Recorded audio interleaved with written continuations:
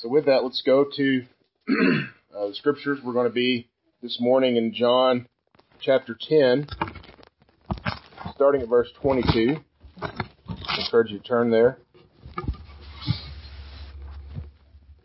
We're going to be looking at another Jewish feast today, but this one is much different than any of the other ones in the New Testament, and we'll talk about why.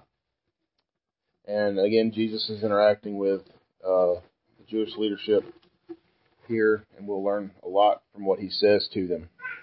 Before we do that, let me quickly again pray over the word. Father, just open your word to us. Open your truth to us and guide us in it. It's in Jesus' name we pray. Amen. And so, as I read this text, it reminded me of a trip that I took my senior year in high school, or the summer after my senior year in high school.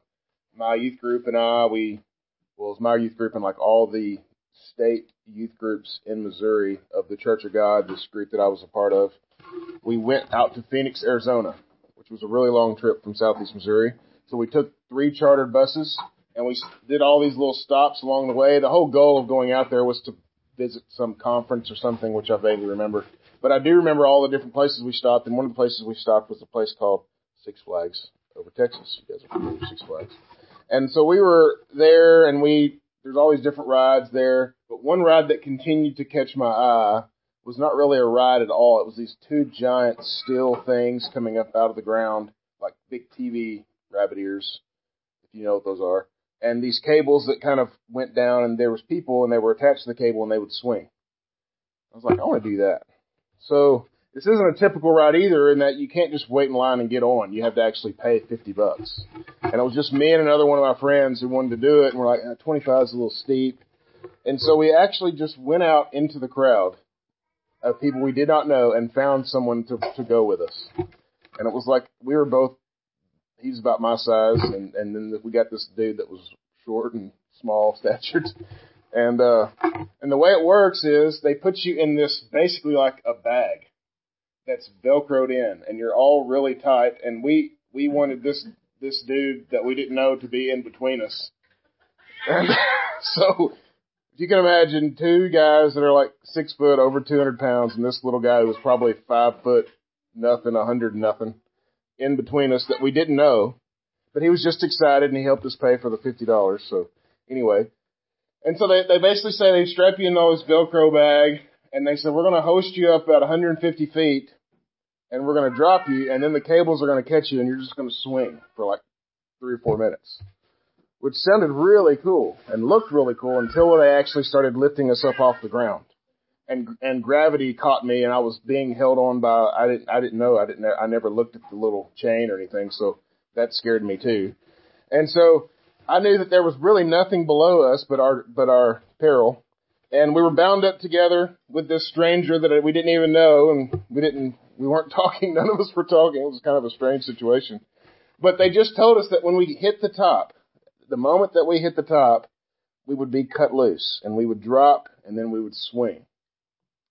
And so we were going up so imperceptibly slow. I don't know if you've ever been on these drop rides, but if you're looking at it, you can see it going up, but if you're sitting on it, you can't feel it moving.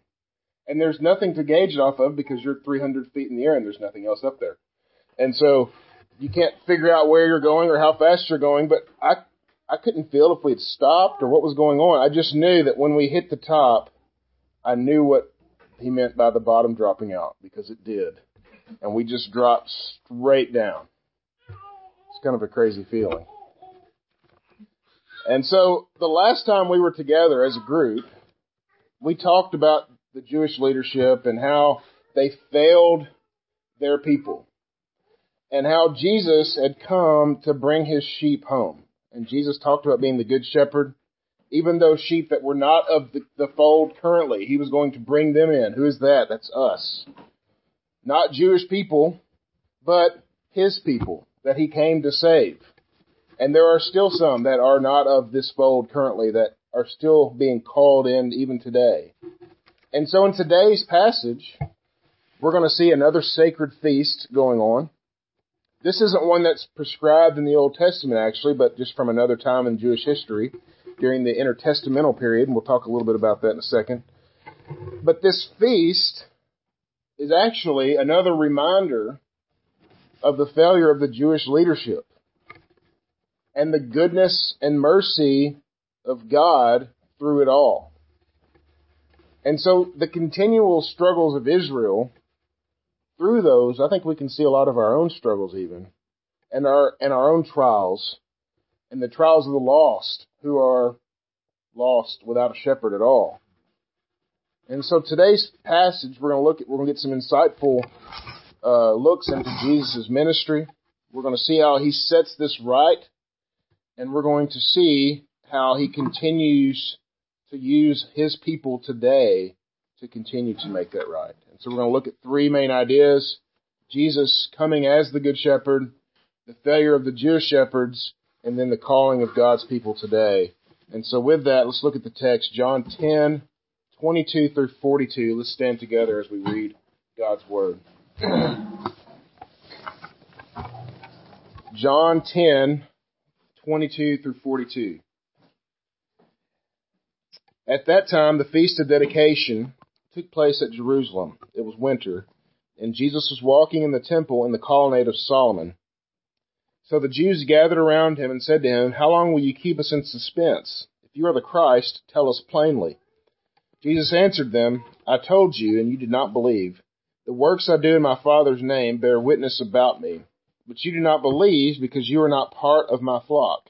My sheep hear my voice, and I know them, and they follow me. I give them eternal life, and they will never perish, and no one will snatch them out of my hand.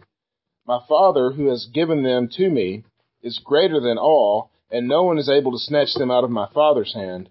I and the Father are one." The Jews picked up stones again to stone him. Jesus answered them, "I have shown you many good works from the Father. For which of them are you going to stone me?" The Jews answered him, "It is not for good works that we are going to stone you, but for blasphemy, because you, being man, make yourself God." Jesus answered them, "Is it not written in your law, I said you are gods?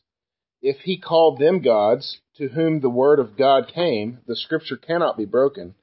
Do you say of him whom the Father consecrated and sent to the world, you are blaspheming, because I said, I am the Son of God? If I am not doing the works of my Father, then do not believe me. But if I do them, even though you do not believe me, believe the works, that you may know and understand that the Father is in me, and I in the Father." Again, they sought to arrest him, but he escaped from their hands. He went away again across the Jordan to the place where John had been baptizing at first, and there he remained. And many came to him, and they said, "John did no sign, but everything that John said about this man was true." And many believed in him there. Amen. This is God's Word. You can be seated. So a little bit of background. This is the Feast of Dedication, also called the Festival of Lights by Josephus, and today it is known as Hanukkah. And so this celebrates the rededication of the temple after the desecration of it by the hands of a man known as Antiochus Epiphanes. And he was a Seleucid Greek king, and he desecrated the altar of the temple by sacrificing a pig on it. Of course, if you're Jewish, that's horrible. It's anathema. And so he desecrated the entire temple by taking a pig in there and shedding its blood all over the place as an act of mockery and desecration. And so then you have this hero in Jewish culture, not in Scripture, by the name of Judas Maccabeus. And he comes in, he leads a revolt, and he takes back the temple from the Greek influence and the Greek polytheism, and leads an effort then to rededicate that temple. And this begins this 8-day ceremony and party to reconsecrate the temple and return it to its former glory. And so that's what Hanukkah is about. It's a celebration of that time. And so even here in New Testament times, the Jewish people are celebrating that. But this isn't a feast that's prescribed by the Old Testament, but you would actually find this in like the apocryphal works in Maccabees 1 and 2. which are fine to read, but they're not Scripture. And so, again, still celebrated today, even by nominal Jews. Jewish people who don't go to temple or anything else will celebrate Hanukkah as a part of who they are. And so, this feast is a backdrop for what's going on here. Jesus is there, of course, and it's winter, the text tells us, and the Greek word here for winter would actually denote like some sort of winter storm. And so, this is why it's taking place indoors, this interaction, part of Solomon's temples. I think a lot of times when I read the New Testament, I rarely ever picture things going on inside. But this is going on indoors. And so, this is a really close quarters interaction, and it gets fairly heated. Jesus rarely has a nice chat with the Jewish leadership. They don't come to just check and see how he's doing. They're always trying to figure out who he is and what he's doing there, and then trying to kill him shortly thereafter. Nothing but harsh words for the Jewish leadership because of their continued unbelief. They are hardened by it. They are hardened in their unbelief. And this concept of unbelief, again, continues to come around in this book. And I think it's for us to understand that those of us who do believe helps us to understand that and never forget that we live in a world that is constantly in this state of unbelief. As believers, we see the world through a different set of lenses. When I read Jesus constantly being questioned by the leadership, are you the Christ? I'm like, these people are crazy. He's told them that he is. But they don't see it that way. They don't see him telling them anything. They see him speaking in vagaries. Because to them, they're unable to understand anything that he's saying. Because they're unbelievers. And I think a lot of times for us as believers, it's easy to get jaded by what we see the unbelievers doing. And we need to be careful in that. Because it's no easy task to do ministry in a world that is full of unbelievers. And so our ministries in this world should largely depend on us being able to balance living as redeemed people, but yet living in a world that is dying. Yet all the while preaching redemption to a world that can't understand it without the intervention of our Lord. And I think this passage gives us a great deal of hope in that effort. And even in our own hearts as we struggle. We worship a resurrected Lord who has victory over sin and victory over death.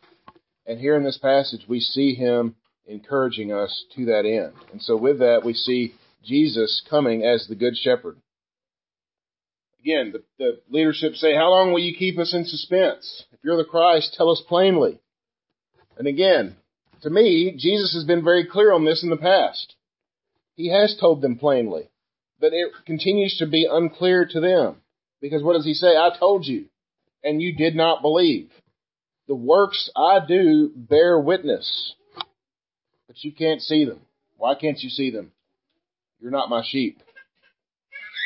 What has Jesus done? What are the works that Jesus does? Everything the Old Testament said he would do, right? And we've read these over and over. Isaiah 29. 35, 42, 61, basically the whole book of Isaiah, talks about this man that would come and do these great works. Turn with me to Psalm 147. I want to read another one for you. We can't have enough of these references to talk about the works that Jesus was prophesied to do from the Old Testament. And you can't read very far from one place to the next without getting another one. Psalm 147. Again, see this as a prophecy of what Jesus came to do. Praise the Lord, for it is good to sing praises to God, for it is pleasant to sing a song of praise, and a song of praise is fitting. The Lord builds up Jerusalem. He gathers the outcasts of Israel. He heals the brokenhearted and binds up their wounds. He determines the number of the stars and gives to all of them their names. Great is the Lord and abundant in power. His understanding is beyond measure. The Lord lifts up the humble. He casts the wicked to the ground. I love that.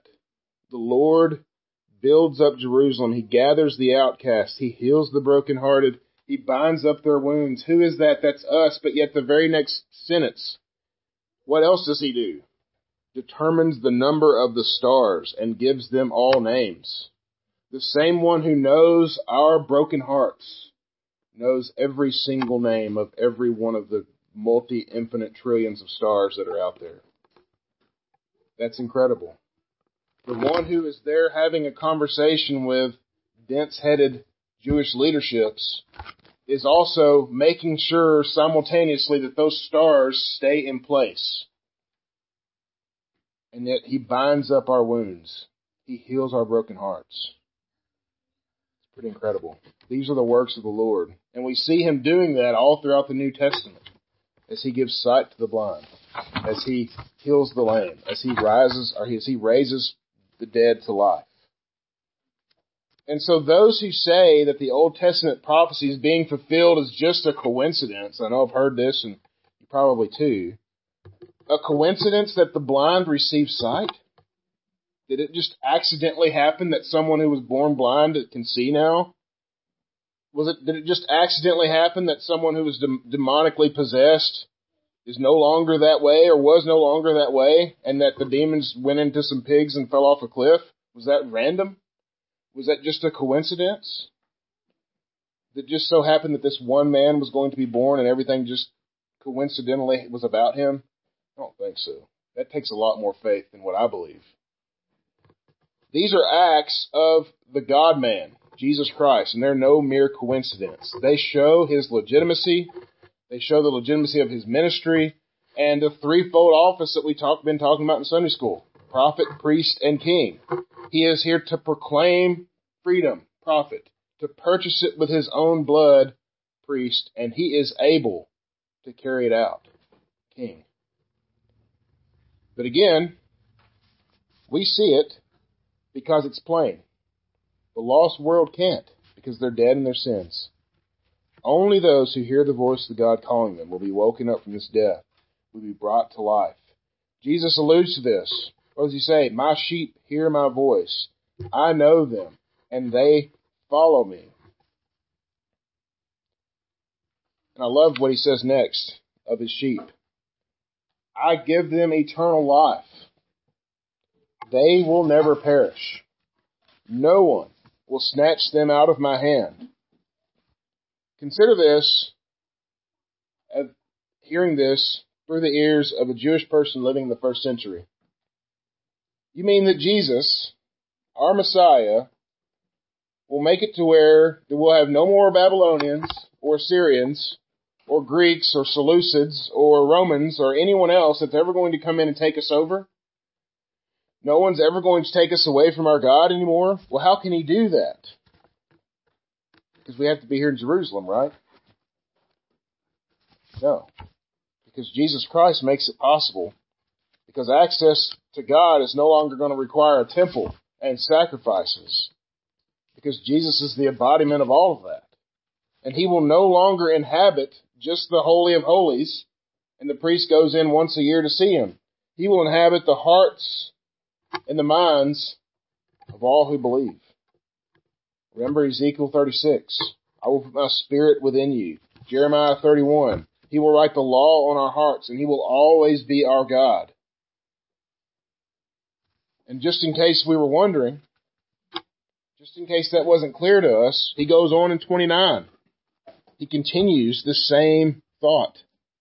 My Father who has given them to me is greater than all, and no one is able to snatch them out of my Father's hand. I and the Father are one. No one can snatch them away. He is the good shepherd. We are his. We are his forever. No one can snatch us away.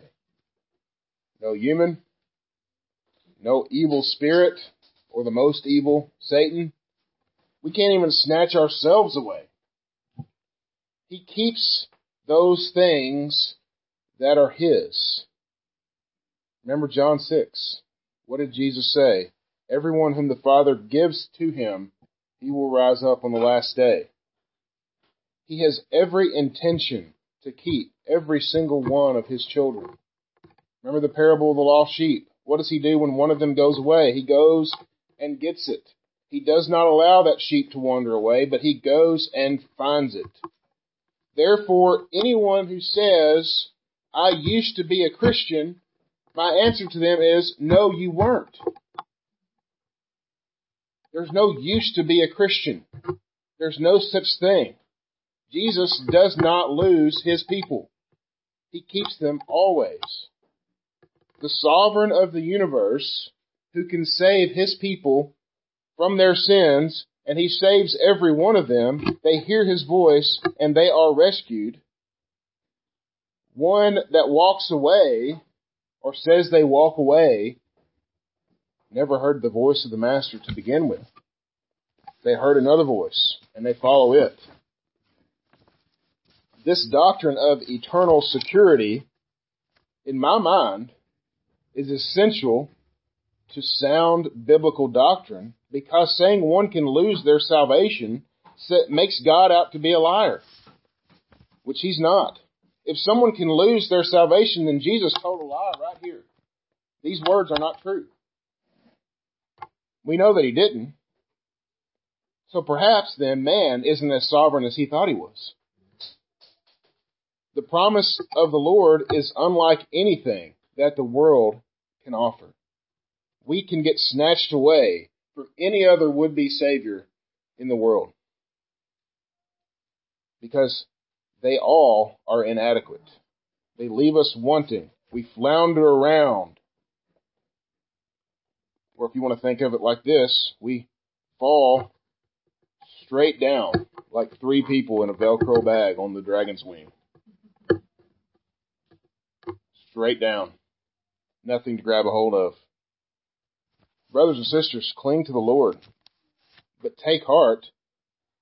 Even when you aren't, he's clinging hard to you. I love the line of this hymn. We all know this hymn. Prone to wonder, Lord, I feel it. Prone to leave the God I love. We all resonate when we sing that song. We all get that. But here's my heart. Oh, take and seal it. Seal it for thy courts above. You can't sing that hymn if you believe that that's possible, that you can lose that salvation which you've been given. We are all prone to wonder, and we all grab a hold of anything else that seems firm sometimes when we're falling. But ultimately, our Lord Jesus Christ has us. He bought our redemption on the cross. He gave us victory over our enemies when he walked out of the tomb. We are his, and nothing can change that.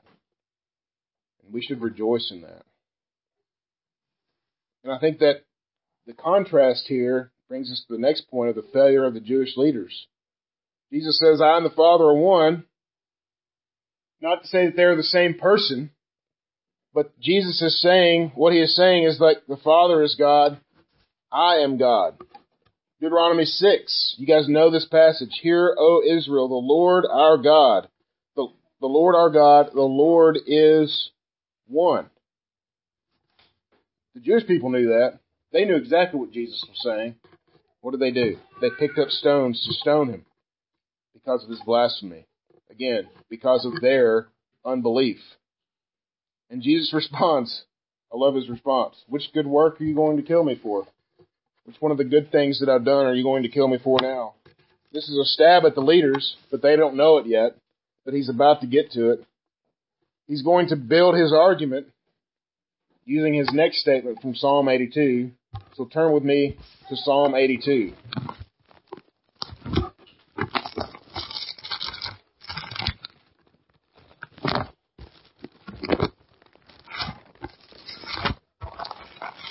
And again, remember the function of the Jewish leaders. What were they to do? They were to lead their people. And Jerusalem hasn't had an easy time because of their own indiscretion. But their own indiscretion is because their leaders were horrible as well.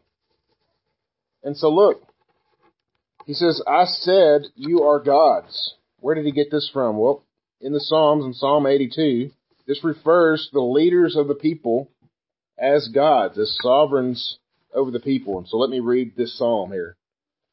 God has taken his place in the divine council. In the midst of the gods, he holds judgment. How long will you judge unjustly and show partiality to the wicked? And so again, this is the Lord talking about the Jewish leadership. Give justice. This is his command to the leaders. This is what they should do. Give justice to the weak and the fatherless. Maintain the right of the afflicted and the destitute. Rescue the weak and the needy. Deliver them from the hand of the wicked. But then what is his accusation of the leadership? They have neither knowledge nor understanding. They walk about in darkness. All the foundations of the earth are shaken. I said, you are gods, sons of the Most High, all of you. Nevertheless, like men, you shall die and fall like any prince. Arise, O God, judge the earth, for you shall inherit the nations. So he called them gods, obviously not in the ultimate sense, but in the sense that they have power, authority, they're responsible for their people. They were not to treat them, or they were to treat them fairly. They were to deliver them from their enemies, all of which they fail at. All of which Jesus ultimately fulfills. Jesus comes, again, as the Son of God, the Son of God, fulfills what the leaders should have been doing, and ultimately what they were incapable of doing. Jesus says, if I'm not doing this, then don't believe me, but believe the works instead, that you may believe that the Father and I are one.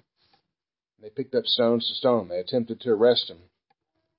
And again, I think this points to the ultimate inability of any other source to lead us or guide us.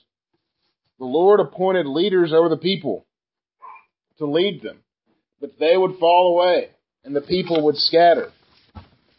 Jesus comes to call them back, all those who are scattered, to call them back, just like the sheep, to lead them, and to lead them into eternity. It's the same for us today. Consider what we have going on today. The church is the gathering of Jesus' one people, and we have his word to guide us, and he has appointed leaders to guide us. And so that leads us to our next point, the calling for his people today. Look at verse 40 through 42. So Jesus went away across the Jordan to the place where John had been baptizing at first, and there he remained. And many came to him, and they said, John did no sign, but everything that John said about this man was true. And many believed in him there. Everything that John said about this man was true. What did John say? John proclaimed the promises from the Old Testament about the works of Jesus Christ. They are true. John said, the Lamb of God which takes away the sin of the world. That is true. Many believed in him there because they saw the works of the Lord. So what then shall we do? What do we proclaim? We proclaim the works of the Lord. We proclaim the gospel of Jesus Christ, the ultimate work of the Lord. Not only those that we read in Scripture, yes, absolutely, Scripture is our ultimate authority, but we can proclaim even the works that he's doing in our own lives. And we should be proclaiming those works, which are just pictures of what he's done in Scripture and what he's still doing. Binding up the brokenhearted, freeing the captives. Hopefully we can all relate with this as believers. We can all relate with this feeling of free falling, trying to grab a hold of something. Maybe some sort of life circumstance or something else has us feeling helpless, like you're strapped together with two other people and you're just falling. We know that feeling. I mean, to finish my story, I'm still here, so obviously the rope caught. We dropped and it seemed like forever. It was kind of a crazy thing, but it was probably less than 2 seconds. It was kind of one of those time stand still moments. Free falling, thought I was going to die. And then all of a sudden, the cables caught and we got the swing and it was really cool. And then they brought us down because, well, the swing stops and then you're just hanging there. 150 feet over the ground, so it was kind of nice to be brought down at that point. But the point of that is that in Christ, sometimes, even in Christ, even as Christians, we feel like we are free falling.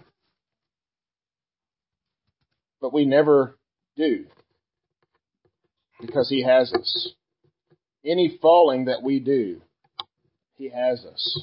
Any falling that we do is something that is part of His will for our lives.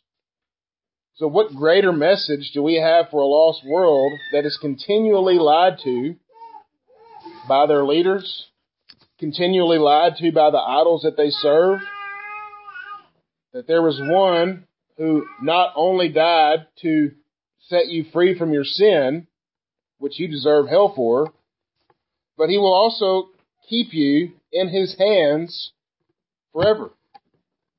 Nothing can happen to you outside of His good decree for your life. And when you leave this earth, you'll be with Him forever. That's the message that we have. That's for us to cling to as believers, but it's also for a dying world that has nothing. And so let us never fail to share this message. It should flavor all of our interactions with other people. It should change the way that we think. It should change the way that we act. It should change the way that we talk to people. We should see ourselves as those who also give justice to the weak and the fatherless, maintain the right of the afflicted and the destitute, rescue the weak, and give to those who are needy.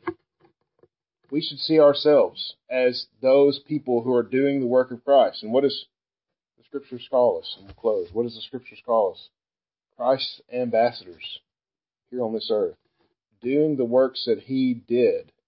So let us, brothers and sisters, act as He did, for His sake and for the sake of those who are dying. Let's pray. Father, we thank You for the promise that You will never let us go. And the most prominent force attempting to leave is our own wandering hearts. But yet, despite our wandering hearts, You keep a close grip on us, and we're unable to run away from You. And we thank You for that, because we are so desperate sometimes to run. So we thank You, Lord, that You keep us tight, that You keep us close. Lord, help us to not want to run away. Help us to want to cling to You. That will help us more and more in our ministry as we share the gospel. The more that we cling to You, the more we will want to tell others of the hope that we have. It's in Jesus' name we pray. Amen.